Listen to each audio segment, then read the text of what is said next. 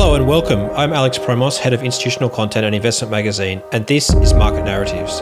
This show is a series of unorthodox conversations with thought leaders influencing the world of fiduciary investors. For more related insights and analysis, please remember to check out our website, investmentmagazine.com.au, and subscribe for a free email. And with that, please enjoy this week's episode.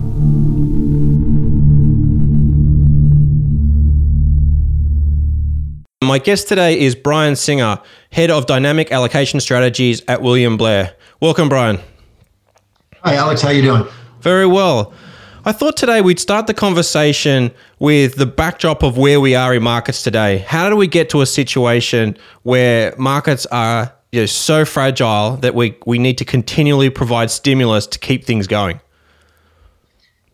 Yes, I don't believe that, anybody planned on being here. And I don't think policymakers, in particular central banks, actually ever thought they would be in the position they're in or ever even dreamed of putting themselves in this position, which is largely what's happened. They put themselves in this position, but they've done it over a period of decades, and they've done it increment at a time, little salami slice at a time, till suddenly it was all gone.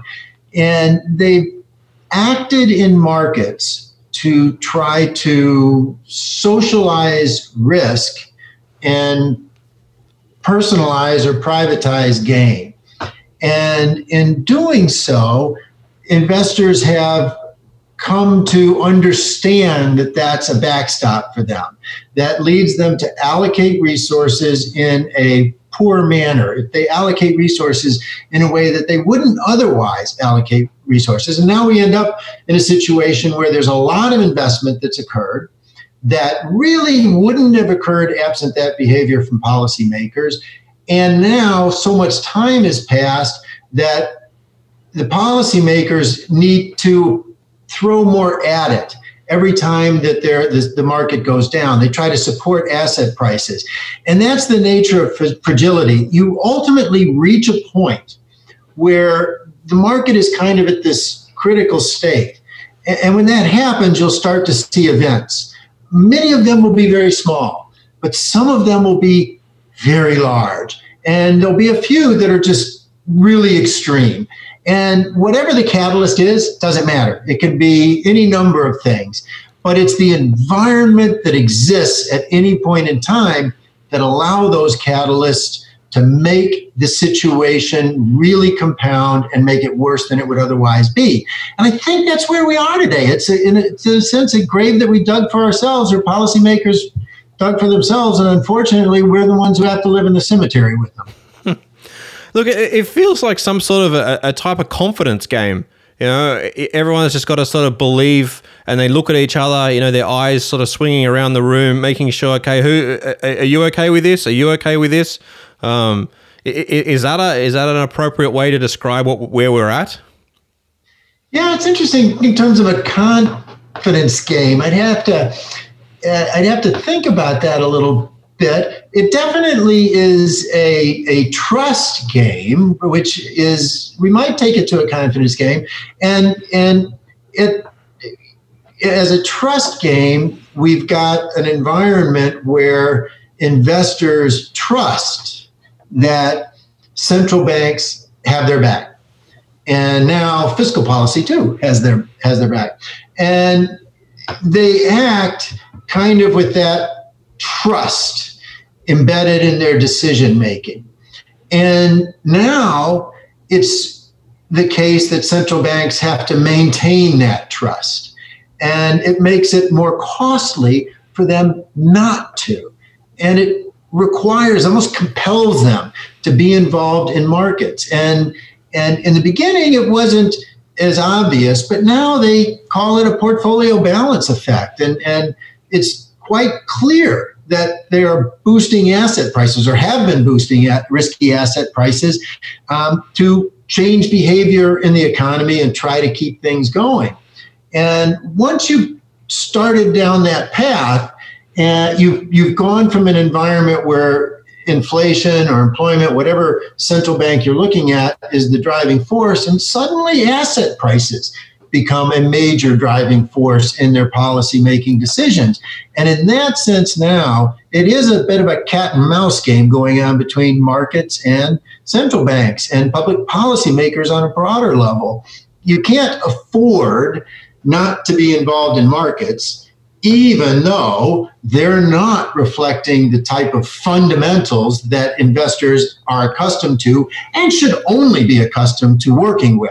Now you've got this separate force that I would say is non-market, or it's shoving itself into a market such that it doesn't work the way it normally does. And when it doesn't work the way it normally does, you have to, as an investor, begin to guess kind of how will it work now that these policymakers are playing big and heavy in the capital markets that we deal with.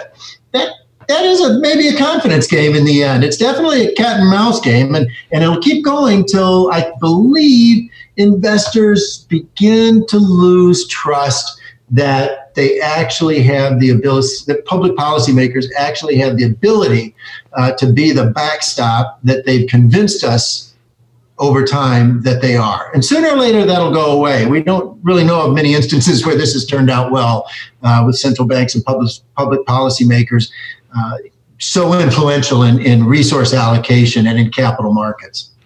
So how did we get to a situation where asset prices seem to be the economy? It seems to be what we're managing.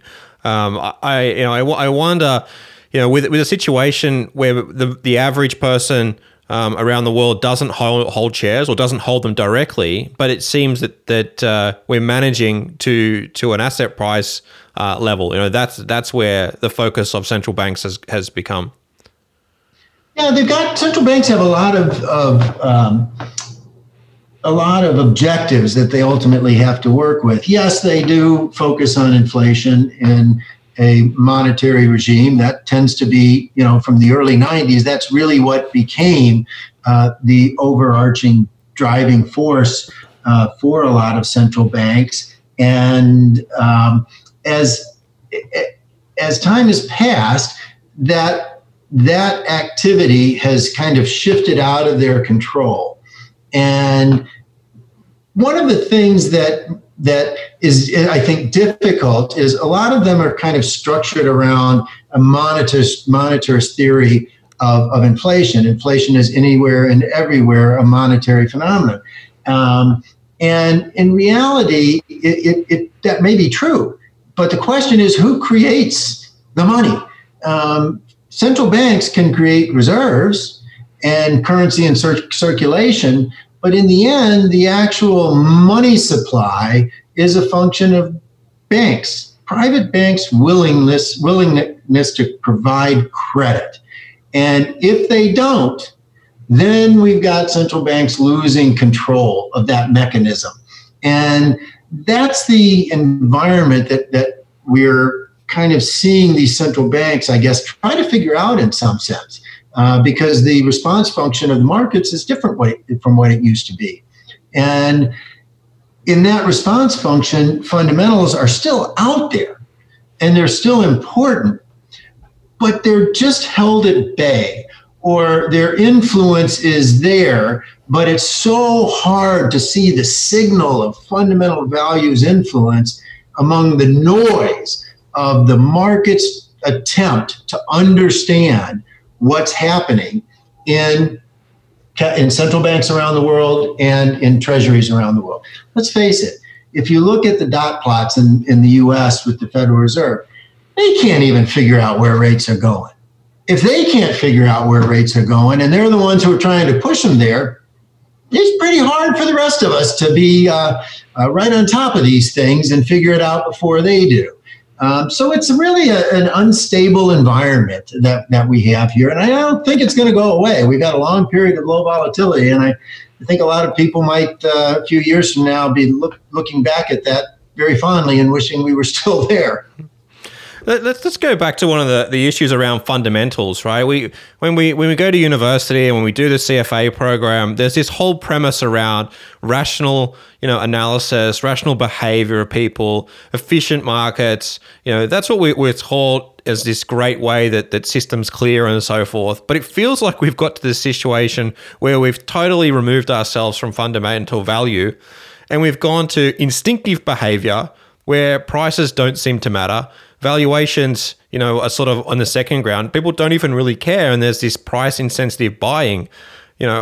Is that to do with the central bank, their constant influence, or is there other market narratives that are being put out there that are driving this, this wave of excitement, exuberance around parts of the market? How do we get to a point where we thought markets, played a very important role in capital allocation, to the point where who cares? You just got to be in it to win it. Right. That's an interesting kind of perspective to take on things. And yes, the CFA Institute, in providing or allowing individuals to earn their charters, teaches a good bit about fundamental analysis. And that's really pretty much the cornerstone of what the CFA would learn. In studying for the exams, that's what you would learn.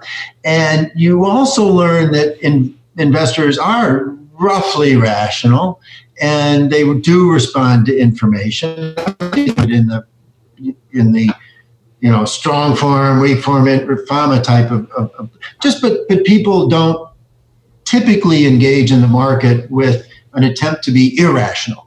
And they've learned the fundamentals, and the fundamentals aren't working.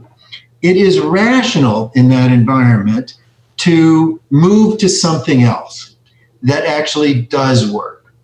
And in particular, in moving to something else, what often becomes the case, and you use the word instinctive, people often then react to things in a more instinctive way than in a thoughtful way. But I wouldn't call that not rational.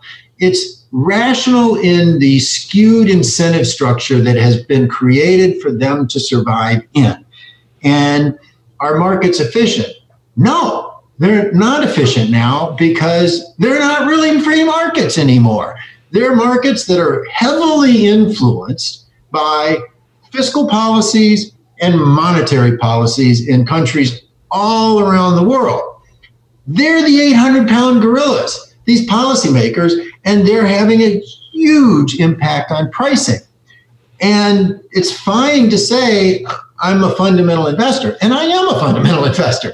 And it's fine to say that I think value is above or below where price is. And sooner or later, let's face it, when investors make decisions, the only good decisions are those that are actually worth being made, where somebody is paying what something is worth. Something is paying its value ultimately. And price might deviate that for a period of time, but now these decisions are not being made as much on fundamental value. So that all of what we've learned is still there. But there's a layer that we have to kind of machete our way through, to blaze a trail, to try to find out where those fundamental values are amidst the behavior of these policymakers. And in some sense, we all sit around and it's kind of like the Keynesian beauty contest. We're trying to figure out what the other person is thinking rather than thinking what we're thinking. Because the other person's instinctive move, once it becomes a herd, is really also a powerful force, and often done in response to what central banks do or what fiscal policy drivers actually have in terms of their influence on the market. So I think the fundamentals are still out there. And ultimately, resources are allocated in a rational way such that the economy grows over time on a global basis. It's been right around 3.5% real growth over the past many, many decades. Maybe it'll be lower than that because of demographics as we go forward, but they're still making these decisions. They've always made these decisions. They've always allocated resources, sometimes right, sometimes wrong. But now they have to, in some sense, actually allocate or misallocate in the short and intermediate term, in some sense trying to make sure that they can survive and prosper until they can actually act in a way that is probably much better for society than what they're forced to do now. You raise an interesting point there at the end around prospering in this environment, Because I think one of the biggest challenges that investors have is, they're usually peer aware. They've got benchmarks they've got to beat, and so they may have this this series of wisdom that they've built up over years, from their teachings at university or the CFA Institute, but their wisdom or their set of knowledge is being changed. The thinking that they've been told this is how you need to invest and how to sort of stay the course and come back to fundamental valuations. That's sort of getting pulled. It's getting picked at. Because they're investing, they're finding that their performance is doing poorly. Particularly a lot of these value style investment strategies. So they see that and they keep saying, "Well, I keep losing in this, and maybe I need to change my thinking." How do we then tell people either to stay the course or maybe that there's been this paradigm shift in markets and your thinking now needs to evolve? You used an interesting term there as you were asking, and that term was wisdom. And I wish I could recall who it was that gave this to me, or I heard it, but it was referred to as a wisdom hierarchy. And that wisdom hierarchy involves data first, information second, knowledge third, and then ultimately wisdom. So what are all of those things? Data are just little anecdotes, ultimately. We can call them facts if we want. And then when we understand the ones that are important, because they help us in creating a model of the world, they help us understand things. And we look at it and we say, well, the price of beans in China is probably not that important for whether or not I build a house in this neighborhood or that neighborhood. But there are things that are important, and that's the information. And then ultimately, when you pull of all those things together and you bring them together based on their correlations, and in some instances, even lucky enough to be causations, that we'd call knowledge. And the knowledge is basically saying this model of the world helps me make good decisions. For example, a fundamental value-based model of the world helps me make good investment decisions. But there are other models that can be employed as well to make good investment decisions. And ultimately, wisdom in this hierarchy is the experience that allows investors to choose which models are appropriate at any point in time.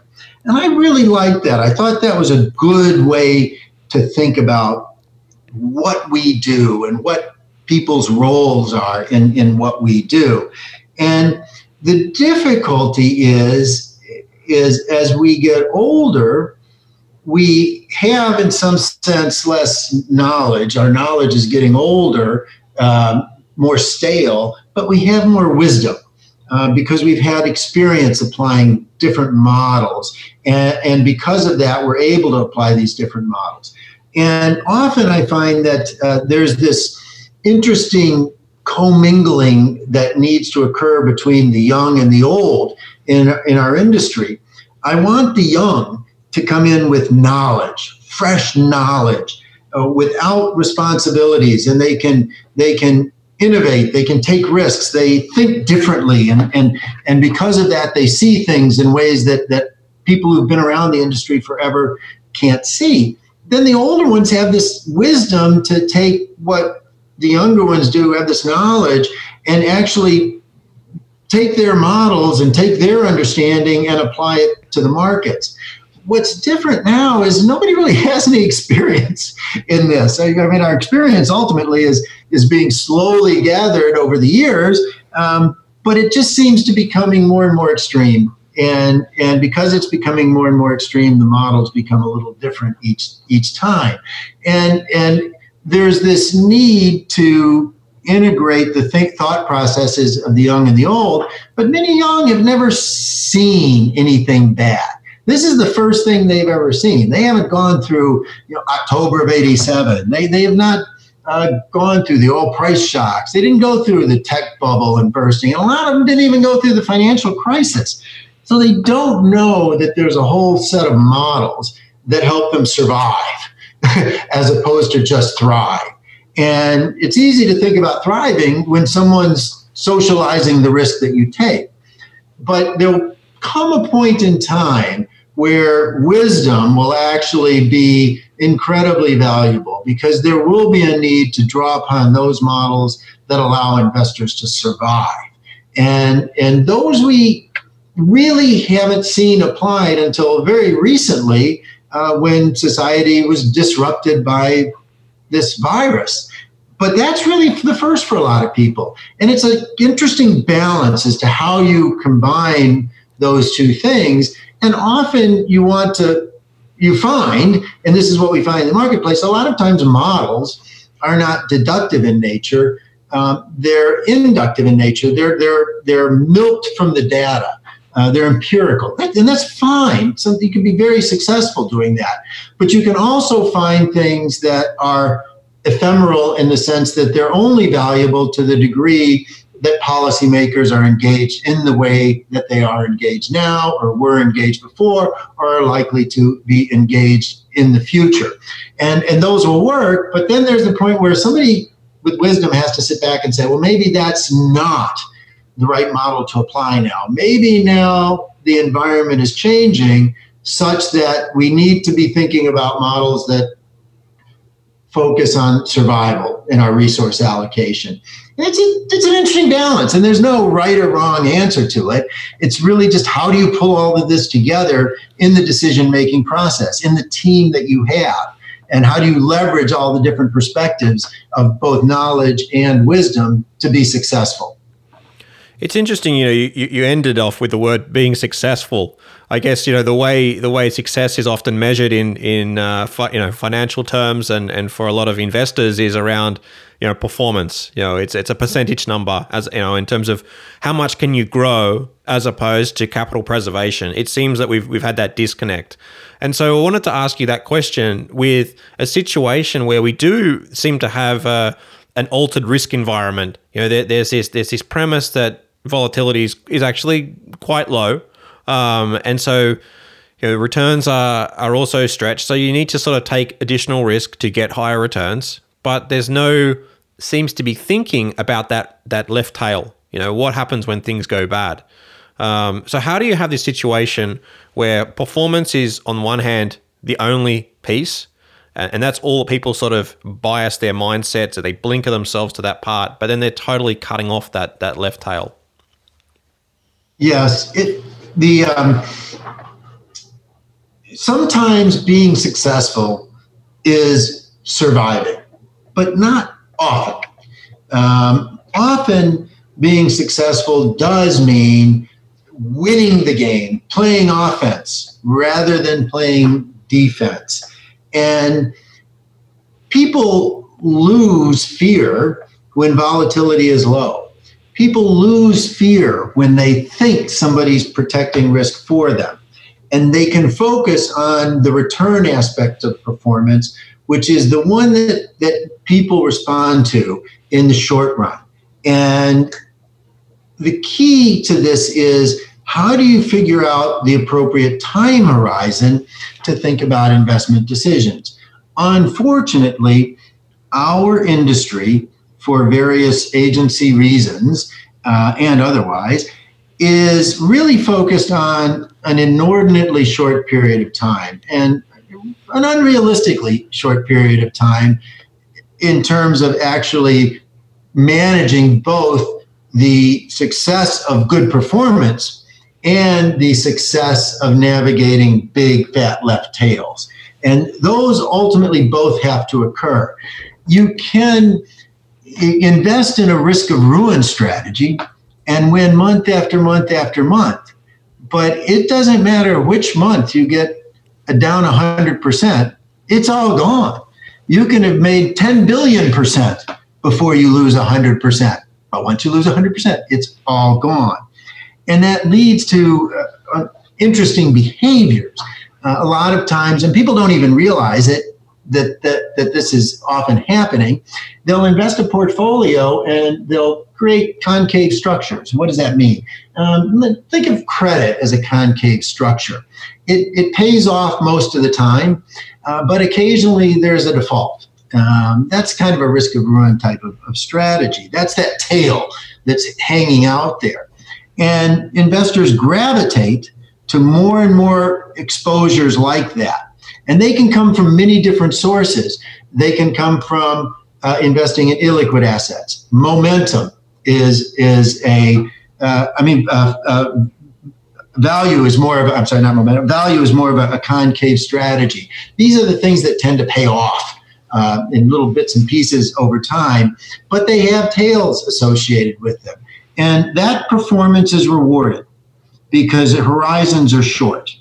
And when horizons are short, it incentivizes investors to think about picking up nickels and not paying attention to the steamroller. However, these things are like a pendulum. They swing back and forth. And investors do this in periods of calm, and then the steamroller rolls over them in periods of crisis, and behaviors change. What we've observed over the past 4 decades are these are basically waves of monetary policy, big waves, not week to week rate changes and things like that, but big waves of monetary policy that last years. And when there's stimulative monetary policy, you tend to find a couple things. One is risky asset returns are relatively high. And that makes sense. As I mentioned, they call it a portfolio balance effect.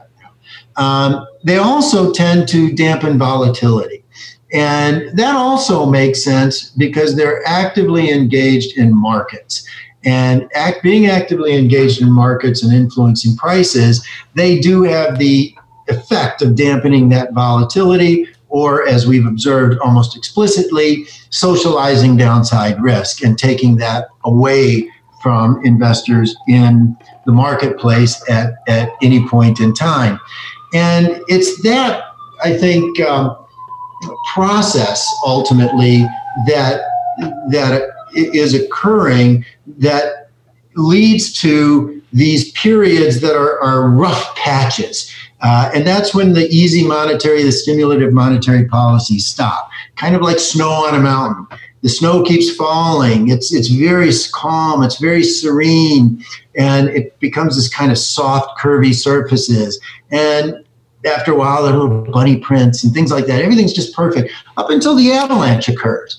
And that's much the way markets work. And not always, but they get themselves in these environments where they're susceptible to an avalanche. And let's face it, if there's no snow on the mountain, there's not going to be an avalanche. But once there's a lot of snow on the mountain, there could be. What's going to cause it? The next snowflake? A little earthquake? Who knows? But you end up in an environment where that can happen.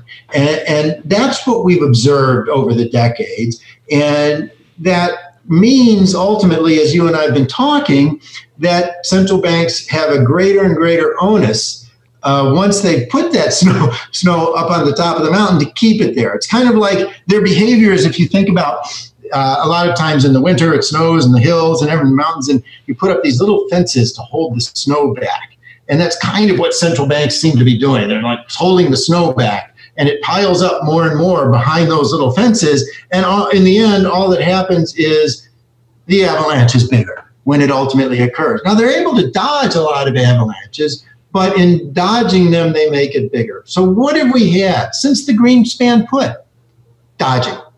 We've been dodging the risk. We've been putting up fences. Public policy has been all about putting up fences, regulations to make things not happen anymore, central bank policies to make risks not happen anymore. And these fences keep coming up, and it simply exposes the market to greater fragility and ultimately turbulent times. And that's where I think we're moving now. And I think we're pretty close to that. We're already in it.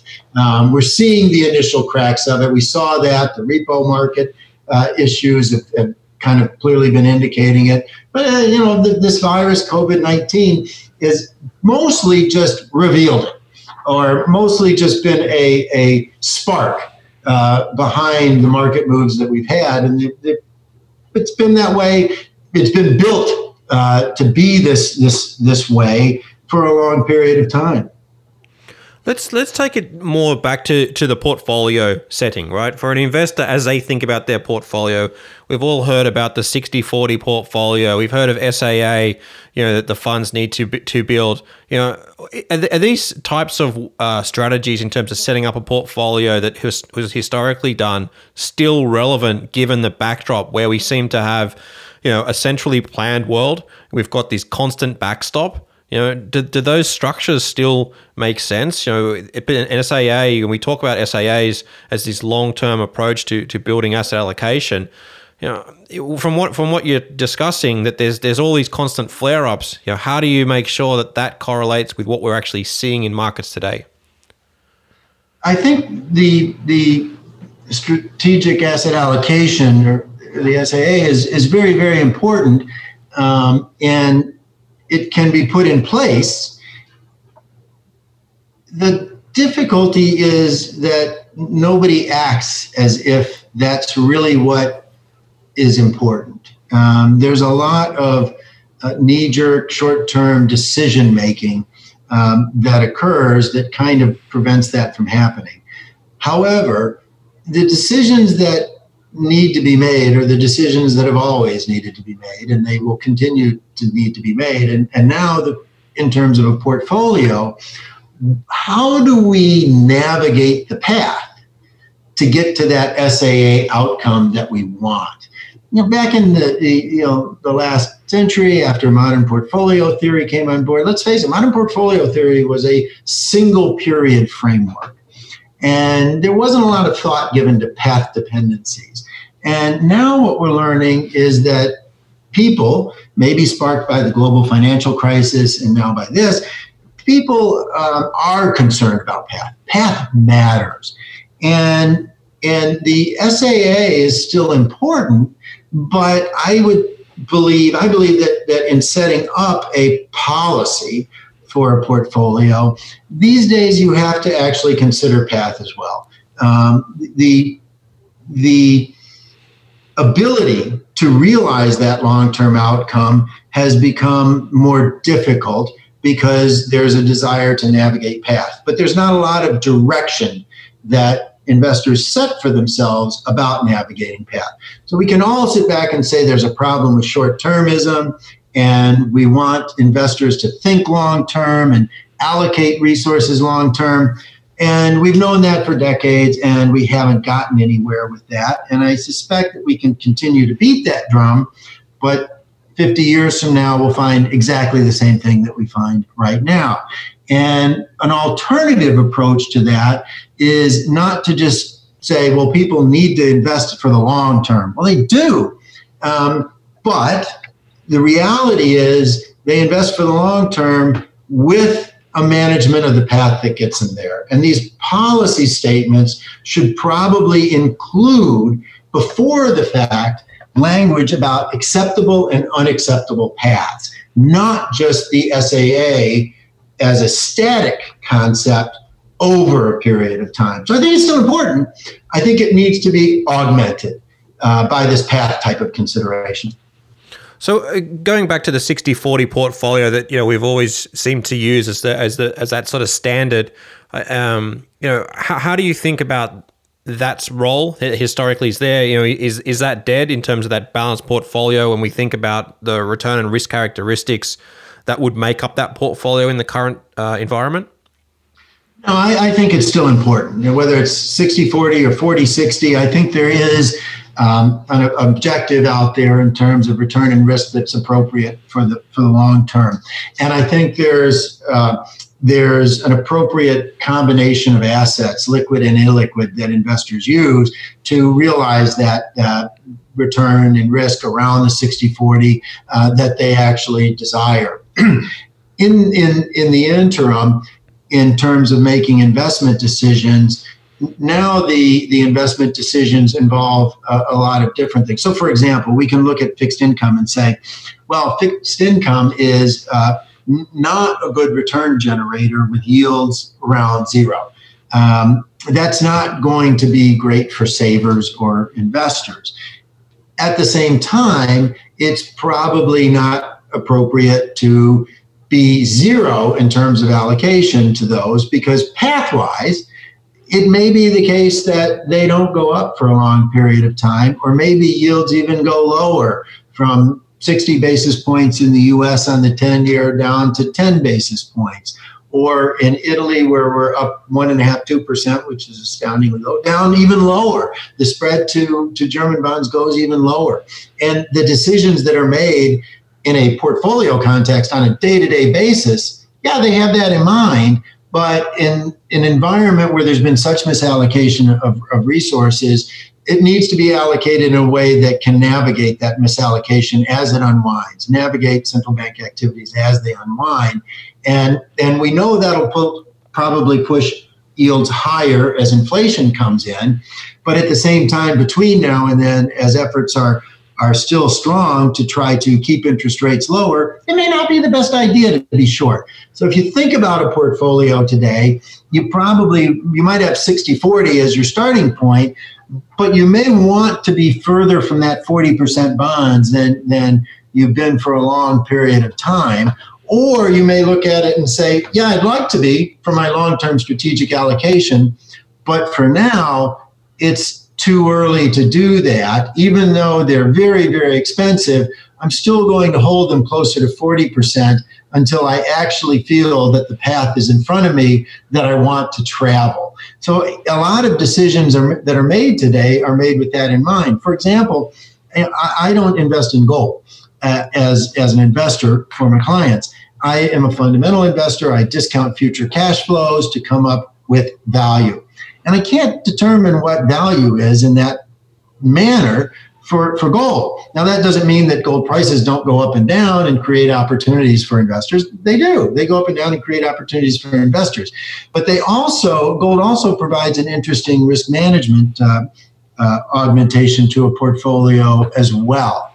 And where in the past, it may not have been that big of a deal for a strategic allocation or something along those lines, these days, I think it has a more important role from a risk perspective, an inflation perspective, a disaster perspective. It's kind of that tail management vehicle in risk terms that's important. And earlier this year, for the first time in my life, I actually bought gold for myself. I'm not buying it for clients because it's not what I necessarily do. I can't value it. I'm a fundamental value investor. I don't want to be running around doing things that aren't fundamental value. But that's the type of thing in this environment that investors do need to be open to, and maybe even if it's not in their strategic asset allocation. You raised some more interesting questions around what defensive assets look like. You sort of gold is seen as one. As you think about a portfolio, and a lot of investors talk about robustness of their portfolio and having these uncorrelated assets. But ultimately we keep seeing whenever there's a crisis, all these supposed and in some cases unlisted or illiquid assets that are seen to be these defensive plays aren't so uncorrelated in the marketplace. So how do we then rethink, or how should investors rethink what defensive assets should look like in this environment? Or does it need to be defensive strategies? Is that the way to think about it? I think there might be some interesting ground broken here. The last half of the last century was pretty benign for all intents and purposes. The Cold War was geopolitically stable, and now we have instability. It was a period of demographic dividend. And now we don't really have that anymore. So it was a good environment and to think about something as a 60-40. But these days, I think investors need to be a little bit more open-minded in the things they think about. So let's say inflation as a concern. TIPS, or inflation-linked securities around the world, can provide a hedge against inflation. So can cash. Cash provides an interesting hedge against inflation. But another one that's also important is non-domestic based currencies. They provide an unbelievably good hedge of unexpected inflation. Because if you think about unexpected inflation, that tends to cause the currency to depreciate, and you're protected from that if you're not invested in your currency. So I mentioned cash as a part of a portfolio. it's rare. It's rare that strategic allocations will have a large chunk of cash as part of the portfolio. But it may not be a bad idea to do so and have the cash, but have it in other currencies. Now, if the entire domestic world is developed world is a threat from an inflation perspective, then the other currencies would be developing world currencies. And that's fine, but that's a little bit requires a different mindset than many investors are used to. So you can think of as a risk management capability, an allocation for a portfolio, an additional allocation for a portfolio that might be important to consider in these days would be holding more cash than is usually the case, allocating it in currencies where you don't believe there will be longer term unexpected inflation, and something like gold, which helps on tails and may even help on both tails, a largely deflationary environment that leads to such an extreme safe haven pursuit, or an inflationary environment that would as well lead to gold prices going up. What's interesting about this is you mentioned illiquid assets. Illiquid assets, people talk about the liquidity premium as if it's a free lunch. Well, it's not a free lunch. It's the compensation you get for giving up the opportunity, giving up the option of investing in other mispricings that occur, other opportunities at any point in time. And that's kind of the opposite of what owning cash and putting it in different currencies around the world is. So illiquid assets, in some sense, are not the type of thing that you want for an unstable world, for a world of high volatility and tail risks. But people were seduced into illiquid assets because they don't have that up and down on a day-to-day basis. Or as you said, they're not really correlated. Well, they are really correlated. And if you think about, a bat flying through a cave, you watch it go in one end of the cave and it comes cruising out the other end of the cave, and you say everything's just fine. If you had the ability to look inside the cave, this bat's flying around and slamming into stalagmites and all kinds of stuff, beating itself up, and finally comes out the other end and everything looks fine. But in the interim, just because you didn't see it doesn't mean it wasn't there. And just because you don't see quarter to quarter or month to month volatility in illiquid assets doesn't mean they're not risky. They are risky. And when equities go down like they go down, when liquid equities go down like they're going down now, guess what? Illiquid equities go down, private equity goes down at the same time. You might compute a low correlation, but that's really not reality. The reality is that these assets are claims on the underlying economic engine. And if thoughts about the economic engine improve, these assets will often have higher returns. If thoughts about the economic engine deteriorate, they'll often have lower returns, expected returns and returns together. But that's more of a longer term concept. In a short term investment environment, people get seduced by, if I can't see it, it doesn't happen. Well, it does when it does. And I think that's an interesting aspect about portfolios as we go forward. So many have invested in illiquid assets. There's been such a pull of asset allocation, of assets under management toward these illiquid assets. In reality, it perhaps should have been going the opposite direction. So you mentioned the bats in the cave, and you have no idea what's going on. It feels like there's some sort of a matrix that we're living in. There's these things happening, but we don't understand what's actually really going on. But we're still allocating money to the area, right? We're still sort of putting money into that pool, and it's coming out the other side, and we're hoping that we're getting it back. If when we get back to where we started this conversation around sort of the money printing that's been going on. What is reality actually we're living in? We've got 25 trillion of debt in the US balance sheet. What is money? Money seems to be all sorts of figurative instruments that are out there. Like I don't know. I get very confused by it because we are sort of taught a particular way of living, but it feels like we are living in a matrix where you can have $3 trillion stimulus here, 25 trillion on a balance sheet here. How do you navigate this sort of environment? I guess there are two ways there's one decision that ultimately needs to be made, and that's if you think about the matrix environment, do you take the red pill of accepting the unpleasant truth, or do you take the blue pill of blissful ignorance?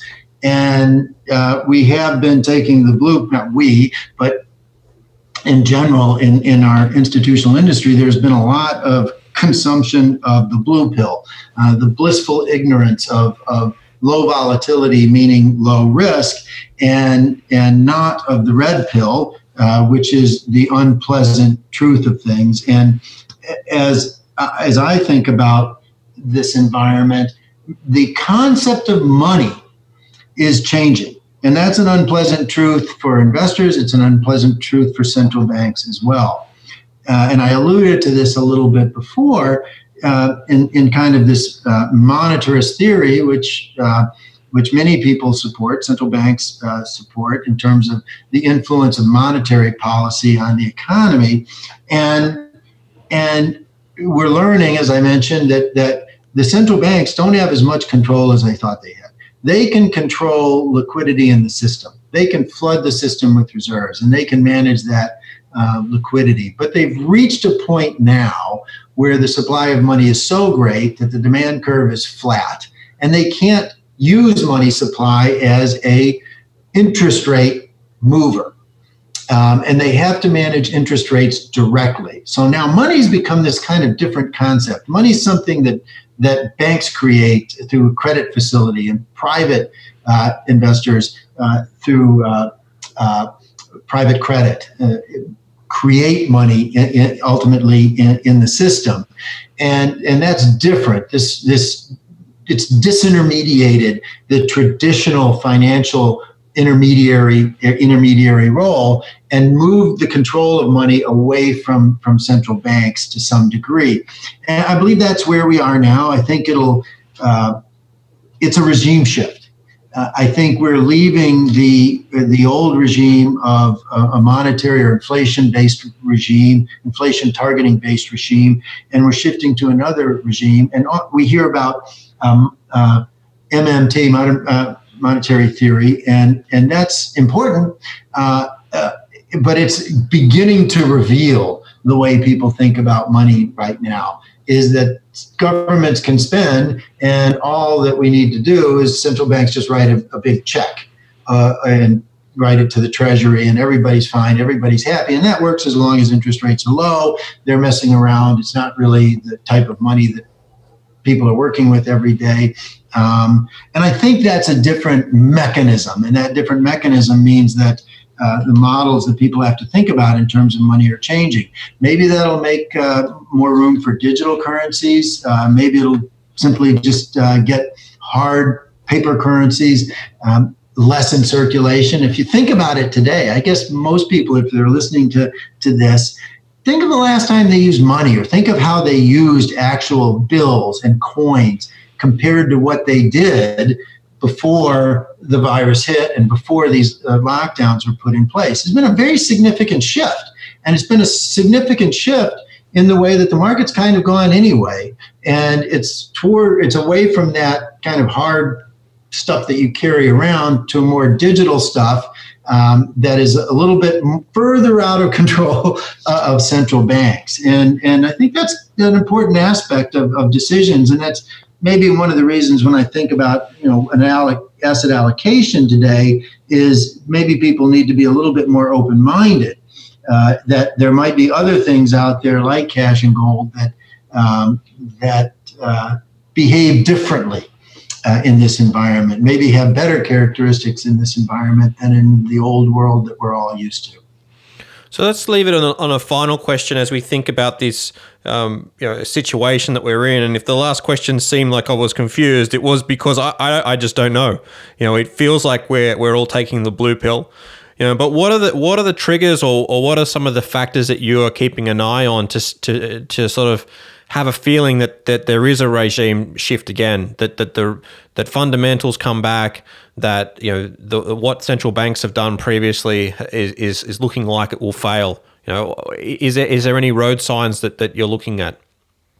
Yeah, I think the important thing is to realize that we have seen this before, and maybe not in terms of degree, but we've seen it before. A gold standard helps prevent it, but often we find that gold standards are abandoned, as Nixon did here in the United States. And when Bretton Woods broke at the same, those types of things are things that kind of release central banks to do things that they haven't done in the past. But we've seen low interest rates like this persist for long periods of time, ultimately when debt levels get high. When debt levels get too high, one of the ways that governments, or even for the delevering of this society as a whole, creating inflation is one thing, but that's harder and harder to do for central banks. Another thing that can be done, if they're in the mode of controlling rates rather than directly, rather than controlling them through money supply, they can maintain low real risk-free rates of interest and low real rates of interest that help work off this debt. And when we have seen this in the past, it persists for quite some period of time. So I would say, we can learn from the past here. I would say this is definitely a case where there's loose rhyming, but not repeating. And we should, from that, anticipate the low real rates for an extended period of time. And we'll see what happens with inflation. I suspect we'll see inflation coming back as well.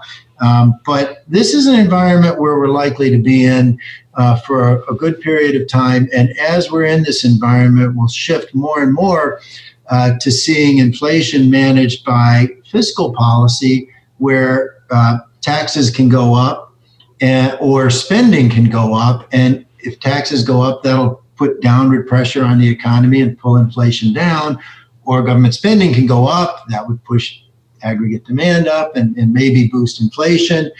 I'm not necessarily saying I believe in all of this, but this is the concept, I think, the direction that we'll see policy move over time. And I think those are all the things that need to be taken into account for investors today, and not to lose sight of that as they're trying to navigate the path, the short-term waves. I like to describe it sometimes as asset allocation or policy allocation, strategic asset allocation, is distinguishing between the tides, the waves, and the ripples. When you look at the ocean, what you want to do is ride the tide, navigate the waves, and ignore the ripples.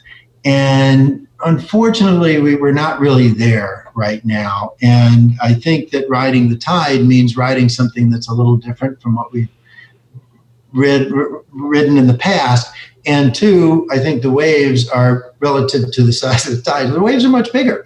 And that means you got to pay attention to the waves. The navigating becomes more important. But still avoiding the ripples. There are people out there, algorithms and things like that, high-frequency traders. They can mess with the ripples. That's fine.